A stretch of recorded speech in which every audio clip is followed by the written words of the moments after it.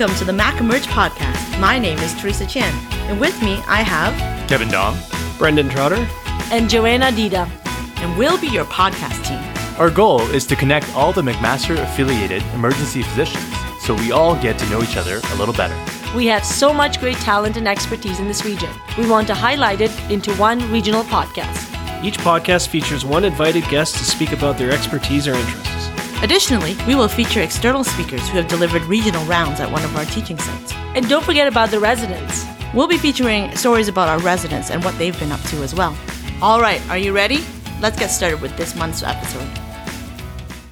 Hello, everyone. Welcome back to another segment hosted by myself, Teresa Chan. I'm here with one of our newer faculty members in the Department of Family Medicine, actually. So I'm here with Dr. Farhan Parvez. Farhan, can you say hi? Hey, everyone. All right. So Farhan comes to us after a bit of a circuitous route, but is someone who has really taken on the mantle of doing some really cool and innovative research. So I thought I'd bring him in to have a conversation about his journey so far, I guess, as an early career researcher. So Farhan, would you like to introduce yourself a little bit to everyone?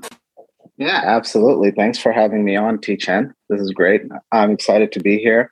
My name's Farhan Parvez. I'm assistant clinical professor at McMaster. Just started here, probably been almost a year now. And I work at HHS as an emergency physician. I'm sure we'll get into details of all the different research and things that I do, but most of my focus has been on global health.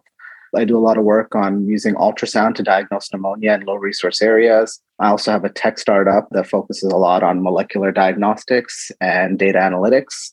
And yeah, that's kind of my academic background in a nutshell. I'm not sure how much detail you want me going into in each thing right now. I'll let you guide me here. All right, no worries. And so, yeah, you have a strong interest in ultrasound. And can you take me back to the moment why that became the thing that you were most interested in? Yeah, absolutely. It kind of fell into my lap. So once I finished my residency, I always knew I wanted to be a clinician scientist or kind of be more focused, have an academic focus in my career. So when I finished my residency, I had spoken with my supervisor, Dr. Redwood Campbell at the time, and we talked about how, to get good at research, you got to learn how to do it. And I decided to go get my master's of public health at Johns Hopkins. And while I was at Johns Hopkins, my focus, I'd always been interested in global health. So my focus was always global health and finding projects to work on in that setting. And while I was there, I ended up meeting with my previous supervisor and, collaborator now, Dr. Will Checkley, who does a lot of work in pneumonia research around the world. And he's the one who actually introduced me to the concept of using ultrasound to diagnose pneumonia in kids. This is 6 years ago almost. So back then, it was ongoing, but it wasn't very popular. No one had really heard about it. It wasn't fully validated. The studies hadn't been done. And so it's one of those things where it kind of fell into my lap and it really fit into what I was interested in. It was global health. Was kind of getting interested in point of care ultrasound at that time. It was fairly new for me. All I knew how to do was AAA scans, which I had learned one night as a resident. So I, wasn't really all that great with ultrasound back then. And so when it kind of fell into my lap, I had a chance to go to Bangladesh and do some research with it. And that's what really piqued my interest, seeing the applications of it. And that's what really got me into it.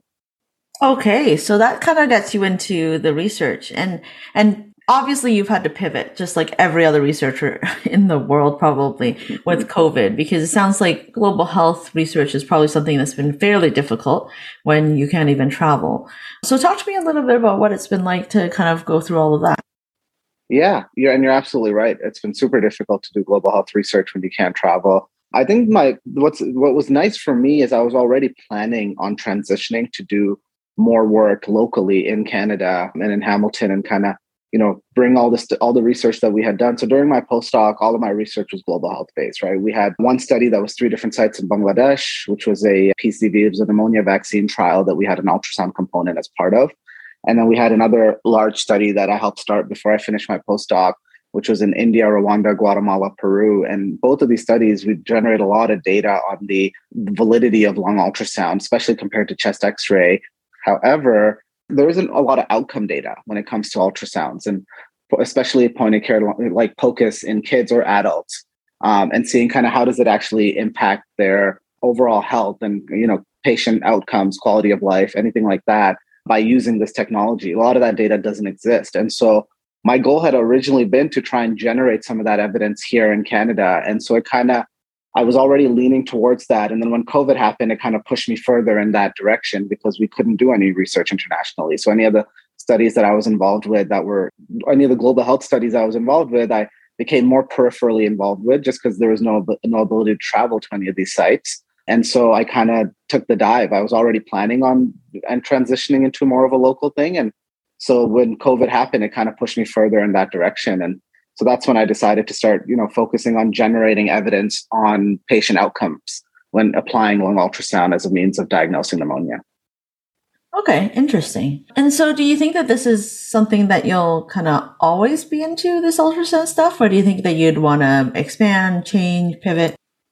I mean, I think ultrasound will probably always play a part of the research that I do. I think ideally, I would want to see what new applications you can have with ultrasound. For example, I've been talking to some colleagues in Australia about doing transcranial ultrasounds for large vessel occlusion. It's something that's been done, and there is some evidence around it.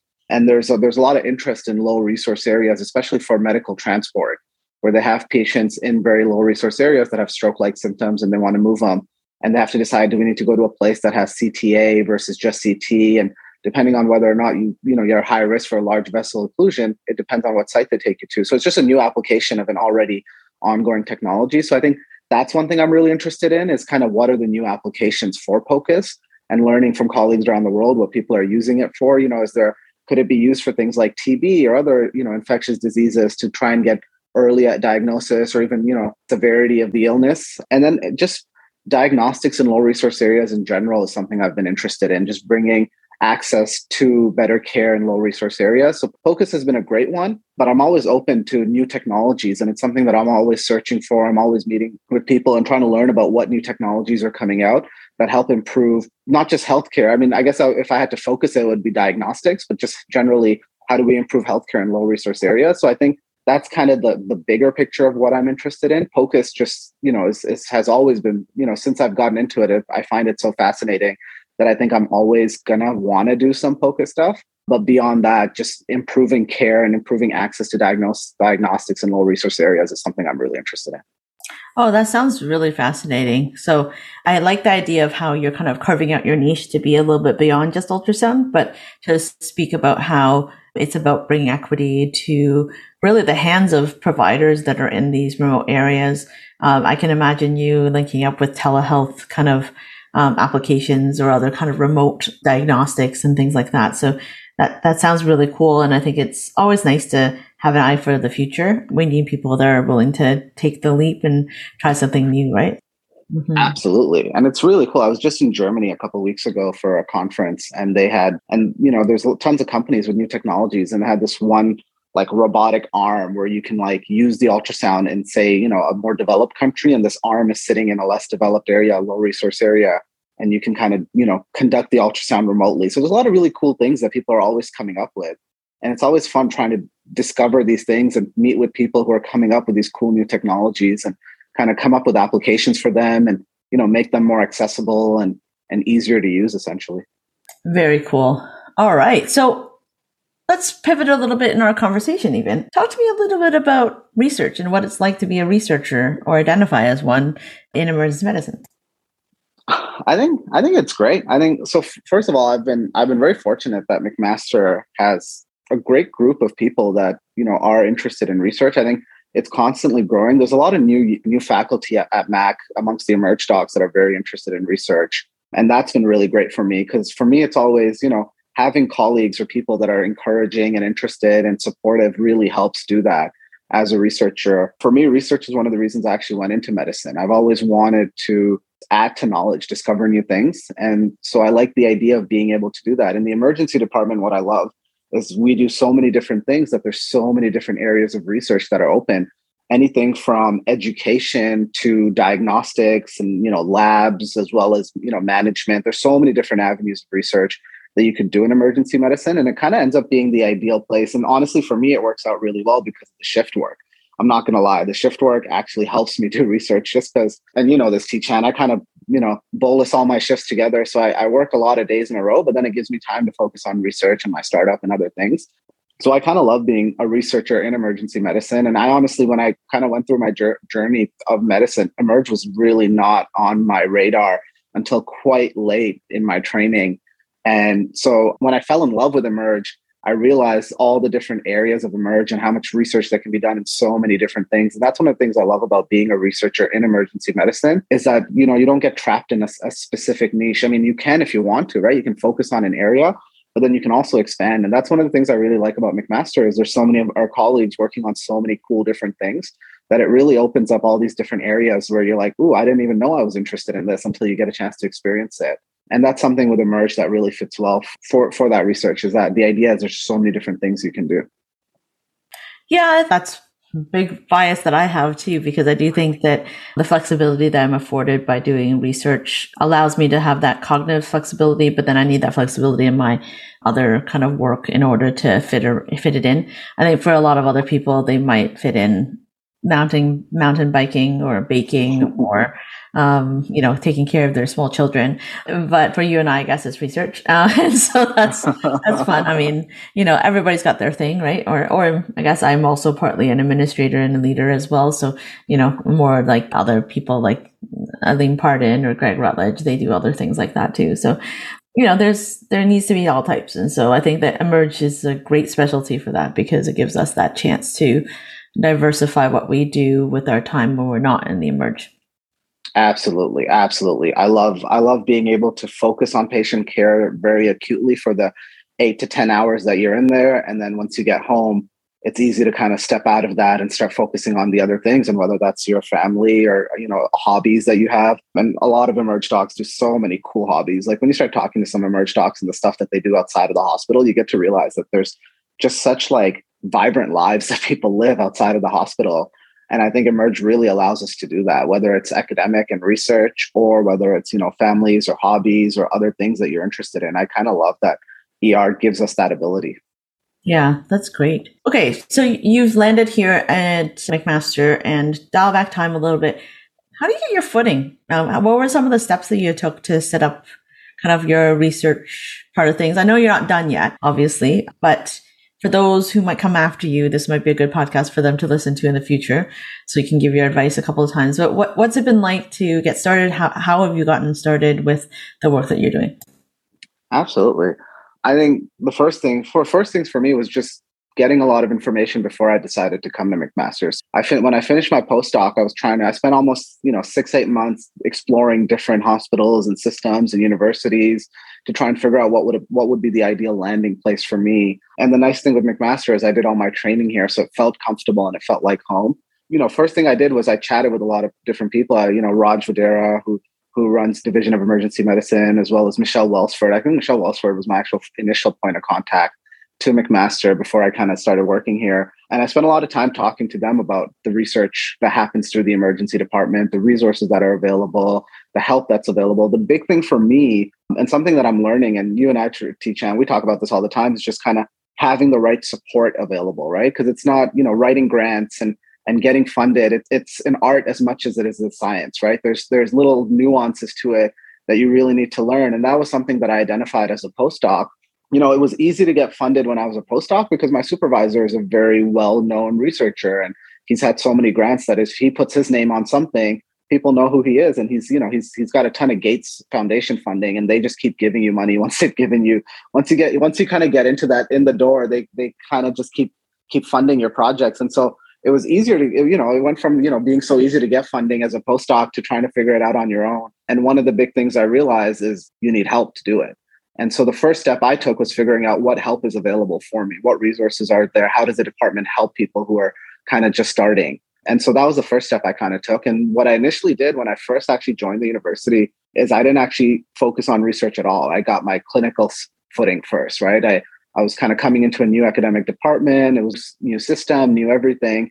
And so I kind of did two things. I initially focused on getting clinically comfortable working in the HHS ERs. And then I started just reaching out to people who could support me and help me with the research. And, it's kind of, you've been great for that. I think, I'm always surprised with how you're able to be so helpful with all the different things that you do. So, something I'm always very thankful for, but it was really nice finding people like you and other people who are super supportive when it comes to research and getting that, being able to get advice, being able to get help on writing grants. So that's kind of what I started with was finding people, just mentors and peers who are interested in the same thing so that we can collaborate and have people who can help work on grants and help find grants that I can apply for and then get kind of my clinical footing. Once I became much more comfortable clinically, that's when I started focusing on applying for grants and working on getting that research focus. And one of the things, and you helped me do this, is figure out kind of what my global areas of interest are, right? I know the research I had already been doing, but one of the things I wanted to decide is what's the next step, right? What do I take what I've already learned and the research I've already been doing? Do I want to keep doing the exact same stuff, or is there any changes that I want to make? And one of the big things I realized for me was I want to keep doing global health, but I also want to start seeing how I can apply things locally. How can I do projects that are in Hamilton or Ontario or Canada and kind of focus what I've learned in my training and abroad and bring it back home. And so that was the next step, is kind of come up with an idea of what kind of work I want to do, what kind of questions I want to get answered. And then alongside of that was just finding grants. Just literally for the last, I don't know how many months, I feel like every other week I'm submitting a grant. And that's literally just been my life, is just lots and lots of grant applications. And it's a learning process, right? It's not easy to get funded as a new investigator. And so a lot of it is just getting feedback from grants and sitting down with people and, taking that feedback and applying it to the next grant. And then the other part is just finding collaborators, finding people to work with. And so the nice thing at McMaster is there's been so many people who are interested in the things that I'm interested in. And it's been super helpful where you can find groups of people and then they kind of open the doors for you. So for example, Tanya Solano at McMaster Children's ER is a huge POCUS person, and she's been doing it for years, and she's got a huge network. And, just finding her and collaborating with her and kind of her opening up her network to me and, finding new people and new places to do research and different sites. And it kind of starts snowballing from there. So now I'm kind of at this point now, I'm still, working on getting some of those early investigator grants and then just learning how to set yourself up for success. And, what are the different steps that you need to take to set yourself up for success? For example, learning the importance of pilot data, right? Just learning how important it is to have some data before you get grants and things like that. So all these little things is just learning on the fly, essentially. And that's one thing that McMaster has been really great with, is just the Department of Family Medicine with Dee Mangan and them have been super helpful in kind of helping figure out, okay, well, you know what, she's been great. She really has helped me focus on, okay, well, if you're not successful in getting grants in this way, what are things you need to change? How do you reevaluate what's happening and what's the next approach? And she's been really good at that, where she kind of says, okay, well, you tried this, now let's take a step and try that, or let's take a step back and focus on, a smaller piece, something like that. Yeah. And yeah. Yeah. So it sounds like you've found mentors from different groups that connected you to people. So that's fantastic. So who's Dee? Because I've heard a name before, and actually I know her, but the audience might not know her. So for those other people who are interested in research, maybe she's a really important person to know in the Department of Family Medicine, right? Absolutely. Dee Mangan. I think her official title is like she's the director of research, and I don't know what her official title is. I think it's VP research. But she runs the research institution for the Department of Family Medicine. And she is just an incredibly helpful human being. Being at her position, you can imagine how busy she is. I don't know how she finds the time to meet with me as frequently as she does and just kind of guide me. But she oversees the Department of Family Medicine's research division. And so one of the things, I don't know the details of her specific research, but she's really good at guiding new investigators and just meeting with you. Because one of the first things I did, and it was actually from your recommendation, T-Chan, was I just set up a meeting with her to just be like, hey, Dee, I'm here. What do I do next? Like, these are the things that I'm interested in. How do I get to where I want to go? And she's been super helpful at doing that, where she connected me to the right resources within department. That's one of the great things about her, is because she runs the research division for the Department of Family Medicine. She was really good at connecting me with the right people, when I had an IRB application due, who are the right people to talk to about getting that through? Who are the right people to talk to about grants, funding, teaching, all of that stuff? So she was really good at doing that. And then she's really good at kind of helping you break down, okay, well, this is the research I want to be doing. What are the steps I need to take to get there? So yeah, so long story short, she's, I think, the head of I don't know what her official title is, but she's in charge of all of the research. She runs the research department through the Department of Family Medicine. And she is just a super helpful person. And I would encourage anyone who's in family medicine, who's interested in doing research, just reach out to her. She's a busy person, but she's pretty quick at getting back to you, and she'll find time to chat with you. And her advice has always been fantastic. Wow. It sounds like you're really well supported in the Department of Family Medicine. So that's great. And so let's talk a little bit about building up capacity around you. It sounds like you've been well supported. What do you think are the next phases of your career? Like, where do you see yourself next? Are you taking on students? Are you taking on people to do other kind of work? Like, have you linked up with staffers, like research assistants? Or are you kind of doing this on your own still, kind of Mandalorian style? As much as I love The Mandalorian, it is too hard to do research Mandalorian style. I mean, it's you got to find your research family essentially, right? You got to find the people who can support you, because there's so many different things that go into getting a good question answered and getting a good project done. So I think for me, like you said, the first step was finding my mentors and peers, people I can rely on to just ask questions, get questions answered, connect me to the right people. I've always been really interested in teaching. So where I am right now is I've kind of been connecting with students. And so I found a few really great medical students that are really interested in POCUS, and they've been helping me out with some projects. I recently just started, and you actually helped connect me for this too. It's funny how you're kind of like a central nexus for a lot of the things that I do, and I'm very grateful for that. I taught my first lecture through the Masters of Public Health program in epidemiology, which was nice, and that's something I'm starting to kind of get into is lecturing a little bit more through the Masters of Public Health program at McMaster. As a global health person, as someone who has an MPH, I'm very keen on getting more involved in that program. So it's been nice to kind of take a few steps in that direction. I mean, and one of the things I learned about McMaster is everyone that I've met has just been so excited to work with you, right? Anyone you kind of send an email out to and say, hey, this is who I am and I want to work in this area, everyone's just so keen on getting involved and finding ways for you to get involved. So when I first spoke with the MPH program, they're like, let us give you a course. And I was like, whoa, wait a minute. Let's start with like guest lecturing in one course and then kind of work our way up there. And they've been really great at kind of helping me find my footing, right? So they've been giving me as much or as little as I need to kind of move forward and learn how to do that. I've also now got a grad student that I've been supervising through the global health program. And that's kind of a new step as well. I've done that as a postdoc. So it's different doing it as a primary supervisor. And it's something that I'm learning and growing. So at this stage right now, what I'm looking to do is kind of build that team, find the students, the researchers, the colleagues that I can put together so that as I apply for grants and get funded, I have a team together of people that I can involve in these grants who can work on these projects. And the key for me is I love working with students, right? I like finding students who are interested in the same things that I'm interested in, because that was when I was going through my family med residency, it was one of the early struggles was finding, how do I find people who are doing the research that I want to do and are also able to get me involved in those projects and kind of get me doing those projects. And that's kind of what I want to do is find students who are interested in the same things as I am and then, help them get involved. Or if they're not interested in the exact same stuff, but they want to do some global health work, I've developed a pretty decent network of people through my master's and, through my postdoc and everything else. So it's not difficult for me to find supervisors or collaborators for them to work with on various global health projects. So that's kind of the next stage that I'm focusing on is finding students who are interested in whatever different cool global health things and then finding ways to help them kind of achieve that. Because I know that was one of the struggles for me when I was a resident is finding projects to work on, finding people to support me on that. And, and that's kind of the thing that I want to help do is find the students and help them kind of find the projects that they're interested in and help kind of make it happen as much as I can. That's really exciting. I would say that now that this podcast is out there, I will be fairly liberal in sending you all the med students that want to do clinical research. And I'll be like, listen to this podcast. This guy might be your guy. No, I'm just kidding. You may never recover from that. But that being said, it sounds like you're starting to set yourself up. You're bringing on people and paying it forward. And I think that's really important. And I do think that a big part of how we all rise is that we help those that come after us get a leg up, become inspired, learn their own way. And I think that that's really important.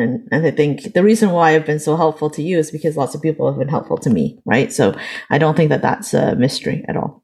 Mm-hmm. Absolutely. Absolutely. It's something I never would have gotten to where I am if I didn't have good support around me, right? Whether it was getting into the right undergrad program, getting into med school residency, every step of the way, I was very fortunate to have people help me kind of do it. And what I was told as it was happening is just pay it forward.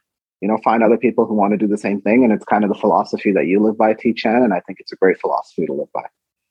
All right. Well, it's been really fun to nerd out with you and talk about research. I think there's a lot of things that are hard about these first couple of years when you're establishing yourself as a researcher. And so I'm hoping that others who come after you will do the same with them and just make sure that they get supported and get put in good stead to be able to knock it out of the park. And I think so far we've done okay. I mean, it's too bad Kirsten's kind of a little bit far away, but she's still, involved with some of the work that we do. But others like Eric Hannell's been doing a lot of cool stuff at St. Joe's. Sean Mondu has been doing fantastic work. And I'll be honest with you, it just got announced recently, so I'm going to give him a shout out here. He's in the next round of the PSI Foundation Graham Farquharson Knowledge Translation Award winners. So Kudos to Sean for locking down a really great career award that it definitely helped me go further in the interim in the last 3 years. I just finished up my term in that award. And so I would say that it's pretty amazing to have that opportunity to do great work and have it funded and have your time protected. And so I wish Sean great amounts of luck and know that he'll be someone that everyone is looking to help as well, right? So, and hopefully over time we'll all continue to foster you maybe next sometime, or I know there are others that are interested in research both here and in regional campuses. So don't be a stranger. Like, reach out. And even if you're from another shop and you're like looking for mentorship, but it sounds like Farhan's always looking to develop a cool collaborator at another site, because I think that multi-center trials are definitely something that's really cool. So if you're interested in global health, technology, ultrasound, and beyond, he might be your guy. So welcome to the MacEmerge family, and we're excited to have you here and looking forward to seeing what comes in your next chapter. Thank you, Tichan. Thanks for having me. This has been great. And anyone out there who wants to chat, collaborate, anything, I'm always just looking to chat with cool people and find out, what are you interested in and how can we help each other? And honestly, I learned so much from people. It's great learning about what people are thinking about and what ideas they have. And if someone's got cool ideas or things they want to do, I'm happy to figure out how to help them kind of get it done. Excellent. That's a great attitude that we love. And that's the kind of MacEmerge spirit that we're looking for. So thank you so much for being part of us. All right. And until next time, I will bring you back another time. Don't worry. Okay. You. Bye.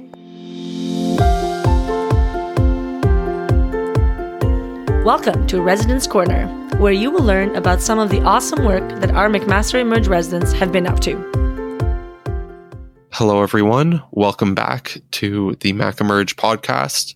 As always, I'm Ben, one of the PGY2s in the MacEmerge program. And this month for Residence Corner, I'm really excited to have Dr. Jacqueline Reynaud, one of our PGY1s in our Emerge program, on to talk about her experience with sports psychology. Dr. Reynaud, who also goes by Jax, has a master's in sports psychology from Lund University in Sweden. In addition, Jax is a member of both the Canadian Sports Psychology Association and the American Association of Applied Sports Psychology, for which she is a mental performance consultant. Jax, welcome to Residence Corner. How are you doing? Good. Thank you, Ben. Thank you so much for having me here. I'm really excited about this. Now, first things first, can you tell us a little bit more about your path in sports psychology and how you ended up having all these incredible titles? Sure. Thanks so much for that. So I was a competitive swimmer until I started university. Stopped swimming because I essentially had pretty significant burnout. And then I coached for 4 years after throughout undergrad, which I found incredibly rewarding. And then I knew I always wanted medicine. And so when I applied and didn't get in, I thought, well, I really wanted to do something that still meant I could work with athletes in the future for the time being and then maybe apply again. So I came across sports psychology and decided to apply and ended up getting accepted to a master's program in Sweden. And at the time, research in sports psychology was kind of booming in Scandinavia and very much still so is. That opportunity came about. I ended up in Sweden, and then it all kind of went from there. And what was interesting about my master's program in Sweden was that it was actually housed within the Faculty of Medicine at Lund University. So right off the bat, in Scandinavia, they really appreciate the connection there between medicine and the mental performance tools. Yeah, very cool. And as someone who at least I used to think I was a good athlete. I'm not anymore. I find sports psychology very fascinating. And now, as we're both spending a lot more time doing medicine than doing any sort of sports, I'm wondering if you can make any connections or any tips for residents, medical students, staff physicians, those in healthcare, from what you've learned in sports psychology. Yeah, absolutely. So doing my degree in Sweden, I knew that to get my licenses and certifications back in Canada, I had to do an internship in Canada. So I did my sports psychology internship with the University of Manitoba Bison's men's hockey and golf teams. And through that internship, my supervisor at the time got me in touch with Dr. Cal Botterill, who is very, very renowned in sports psychology, both in Canada and worldwide. And him and his team deliver the high performance physician program for the FRCPC emergency medicine program at U of M. That was really the first time I heavily reflected on, the mental performance tools and their place in clinical medicine. If you think about the definition of what an elite athlete is, and a very common one is that an elite athlete performs well under pressure consistently. That doesn't mean that they don't make mistakes. They very much do, but overall they perform well.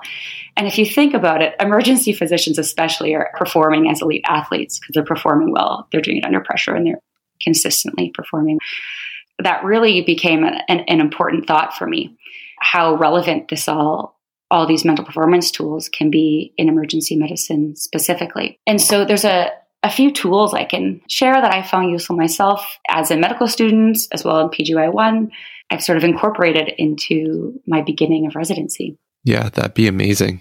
It's pretty incredible, the parallels between high performance sports and what we do every single day in the emergency department, in the trauma bay. So I look forward to hearing these connections. Yeah, so one of them, which is very, very common in clinical medicine, is debriefing. It's something that is done quite often. I appreciate when staff do this with me at the end of the shift. But debriefing is essentially asking yourself 3 questions. And that's 1, what went well? 2, what didn't go well? And 3, what would you do differently next time? So I find this really useful to do at the end of every shift for sure, but sometimes at the end of a patient encounter.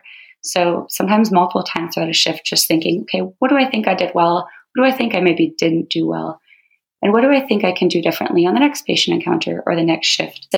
The second one would be mindfulness. So this was big for me in my transition to being a resident, is even though you're on shift, you have these responsibilities, but then you also have these responsibilities that are floating around in your head of things you have to do when you get home. It can be a huge distraction to be on shift and to be thinking, okay, but when I'm done this shift, I have to go home and I have to study this. I have to respond to this person or write back on that email or do this research commitment.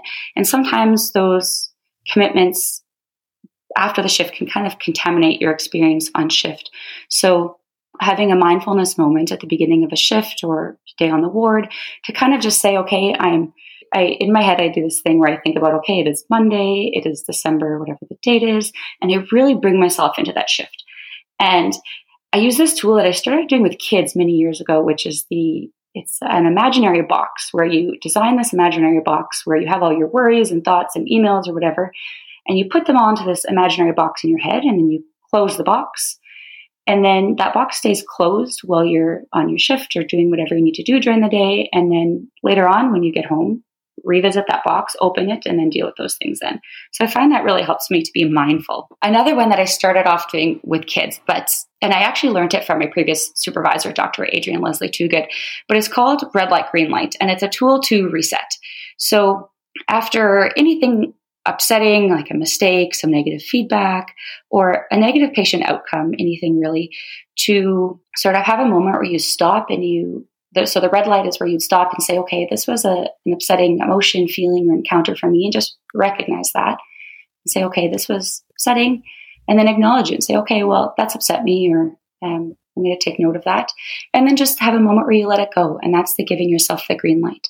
When I work with golfers, I would tell them to do this in between each hole. If there was a hole that went really bad, while you're walking to the next hole, have a reset moment where you recognize that, the last hole didn't go well, but there's a hole in front of me. And then for hockey players to do this on the bench in between their shifts. Last tool of imagery and visualization. And this one is really, emergency medicine simulation is such a huge thing. And clinical medicine has for sure recognized the importance of simulation. And it's amazing all the progress that has been done and currently doing in simulation. Oftentimes where people miss the opportunity to do their own simulation is through using their own self-imagery without a whole simulation room and like equipment and tools. And even though we have access to these things, it's, if you think about it, even when we do simulation sessions, it can be kind of scarce resource as well. The facilities have to be booked. There often has to be a facilitator there present. And we don't always have time to do simulation as we would like. So there's an opportunity to, do your own simulation in your mind, essentially. And I'll preface this, I suppose, by saying that the sports community has historically done a fantastic job of harnessing the atmosphere of competition in advance of the real thing, and even so when no lives are on the line. So for imagery and visualization, you can do this for things like procedure tasks or ACLS. And basically how it's done is to use all your senses that you can imagine and in real time to think about going through the scenario. And there's these tasks that we're expected to be able to do, and oftentimes not many opportunities. So here, visualization is a great opportunity to practice this more than we might have the actual opportunity to in real life. Certain athletes are inherently really good at this without having a mental performance consultant who tells them to, and one of those sports is bull riding. So I work with bull riders in Manitoba, in Grenthal, Manitoba. And one of the things I realized that was so incredible is they essentially, so bull riders don't have the liberty to practice with a real bull in their backyard. So they create these like makeshift simulation centers. And then they also only have 8 seconds to perform well. So they do an absolutely phenomenal job of imagining their competition of this 8 seconds before the real thing. That tool has taught me a lot, and I found it incredibly useful. Yeah, those are all amazing things. And I think the interplay between sports psychology and medicine, like we're trying to do high performance things, and arguably in medicine compared to sports where you practice for 95% of the time and you perform 5%, we're always performing. We have very little opportunity for practice. So I think you highlighted so many important points on how to make the most of our own practice. Like with that debriefing, focusing on getting 1% better with every patient encounter or every resuscitation. And if you add up those 1%, you're going to be a lot better down the line. I also really like the idea of imagery and visualization. Like, it'd be great if we could always have hyper-realistic airway models for practicing. But just the ability to sit down and think of that difficult airway or putting in a chest tube. If you put yourself in the moment, you'll be able to be better prepared for that next opportunity. So I think these are wonderful lessons that we really need to be emphasizing more in our training in emergency medicine to make the most of the rare opportunities we have when we need to do these rare procedures. Because the first time that you may be doing a rare procedure like a cricothyrotomy or a lateral canthotomy, that might be when you're alone as a staff physician. So we don't necessarily get the chance to learn how to, shoot a 3-pointer thousands of times before we go for our first NBA game. No, we might be doing these procedures first time independently on our own. So it's so important to make use of all of these opportunities that we have in residency and to reflect on those into practice. Absolutely. And I think one mistake people often make with visualization, and I've been guilty of it myself, is doing a really good job of visualizing, but then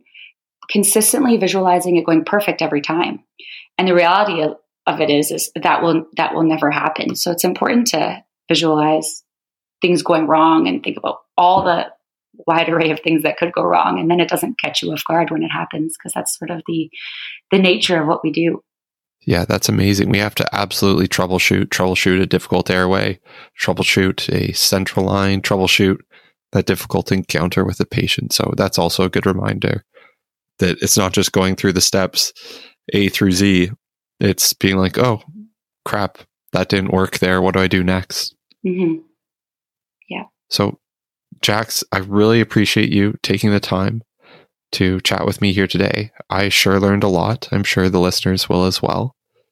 And I look forward to seeing you back on shift as you're now done the first half of PGY1. Yeah, it's crazy to think about. Thank you so much, Ben. This has been wonderful to be here.